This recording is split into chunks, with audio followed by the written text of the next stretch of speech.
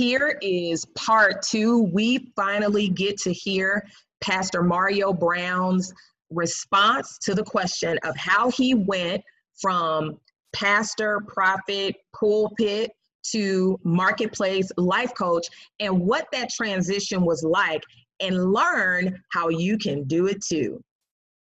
In this episode of Power of Attorney.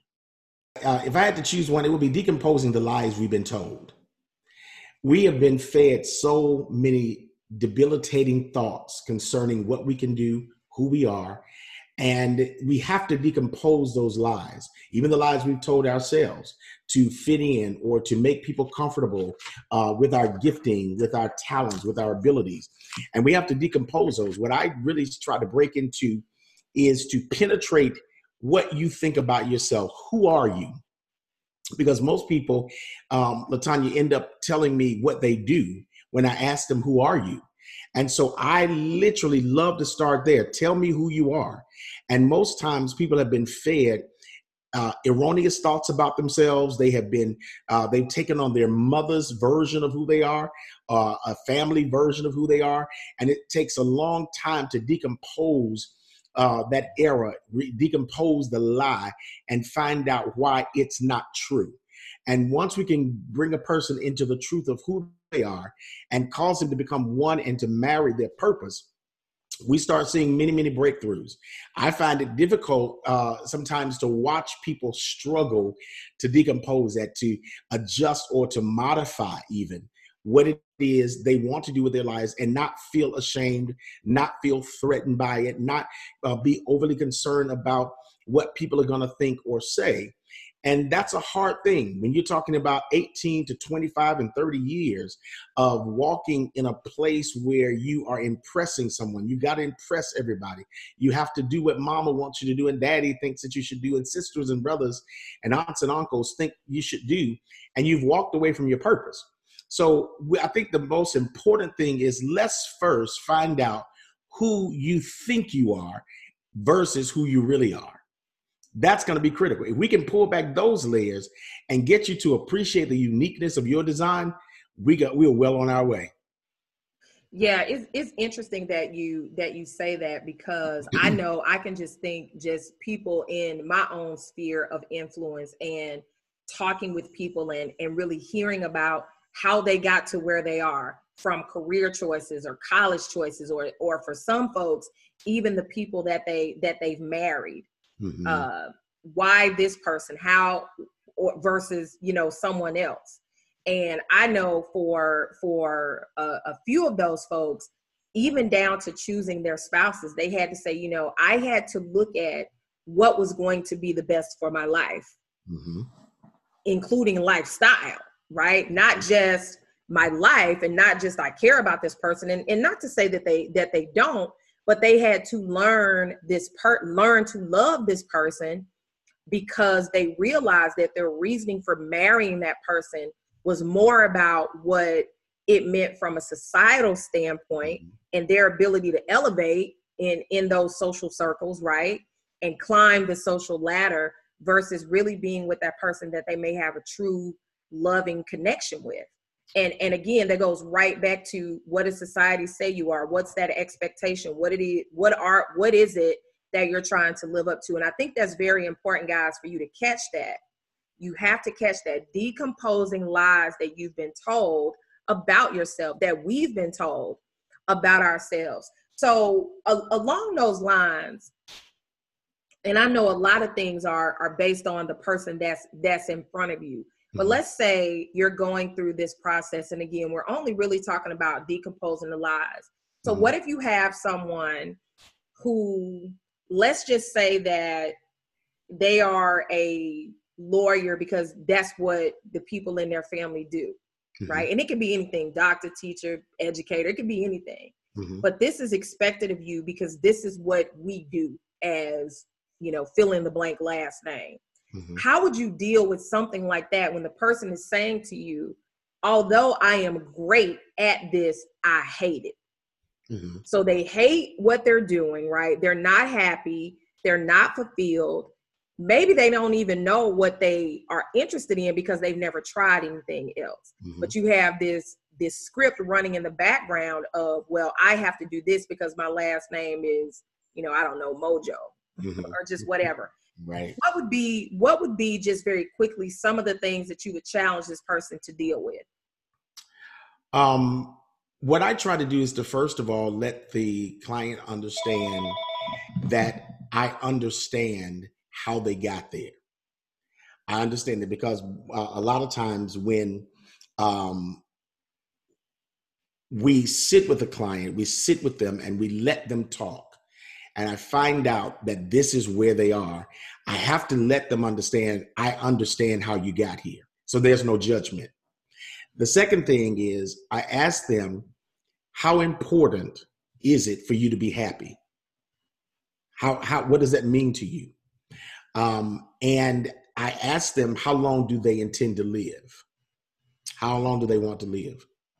And most people say, I want to live a long life. I said, but so what if you found out, God forbid, that you only have 2 or 3 years to live? Would you be able to make a decision to do what makes you totally happy? And I then find out that they're thinking differently just in that moment, like really for real. So what I do is try to peel back the layers of why are you enslaved to the opinions of others. I understand the pressure, but I also understand how important it is for you to fulfill the purpose. Then I move the conversation to purpose. Whenever we start talking about purpose, the conversation shifts, the atmosphere shifts, because now we're talking beyond career. We're talking about the reason you were created. Why did God allow you to be born? How important is it for you to satisfy purpose? And what they're normally going to find is that the dissatisfaction and the discontentment is really purpose calling them. And this is what's causing the dissatisfaction. There is no real rest because purpose is actually calling them.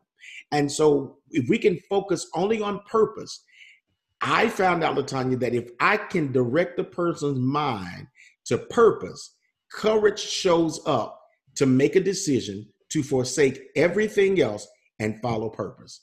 Because that's something that is not superficial. Purpose starts moving in a spiritual dimension, actually. This is what I found out. When I start talking about purpose, there is a spiritual component that begins to enter the conversation. And the person then starts identifying with that is what's pulling on me. Once they can identify that this is about living in purpose and on purpose, it starts actually decomposing anything that came before it. It starts challenging, why can't I do what I want to do? My purpose is. So then we start working on identifying that purpose because the pressure has mounted for so long.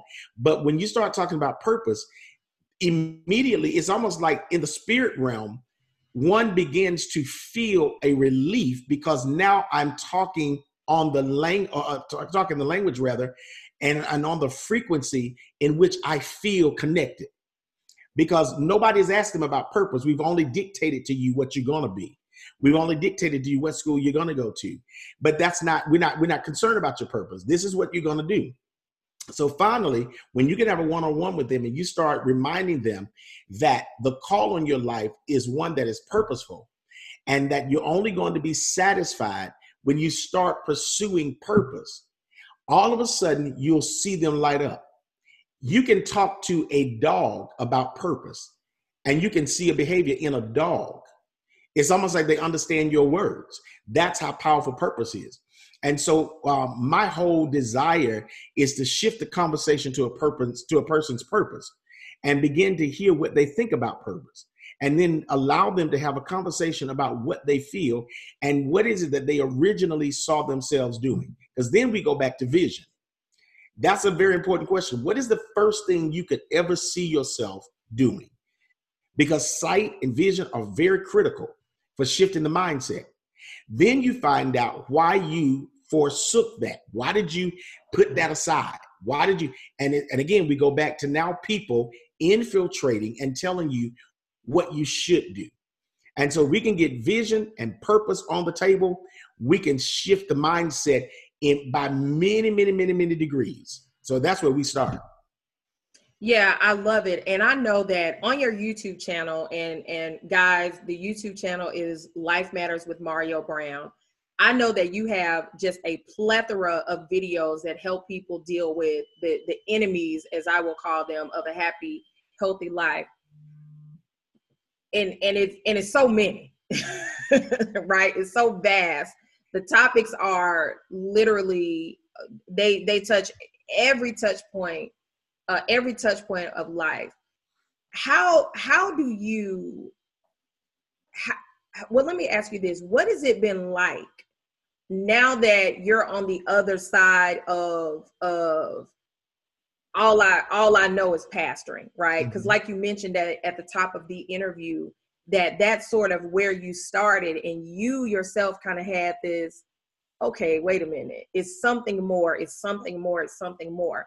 So now looking back on that, looking back over it, what has been like, where are you now in terms of how you feel about that? What are your thoughts as the person who now has gone through, right, the personal mindset transformation for success, right? You're your own case study. So now being at the end of that and saying, you know what, now that I've experienced this, I want to teach people my blueprint.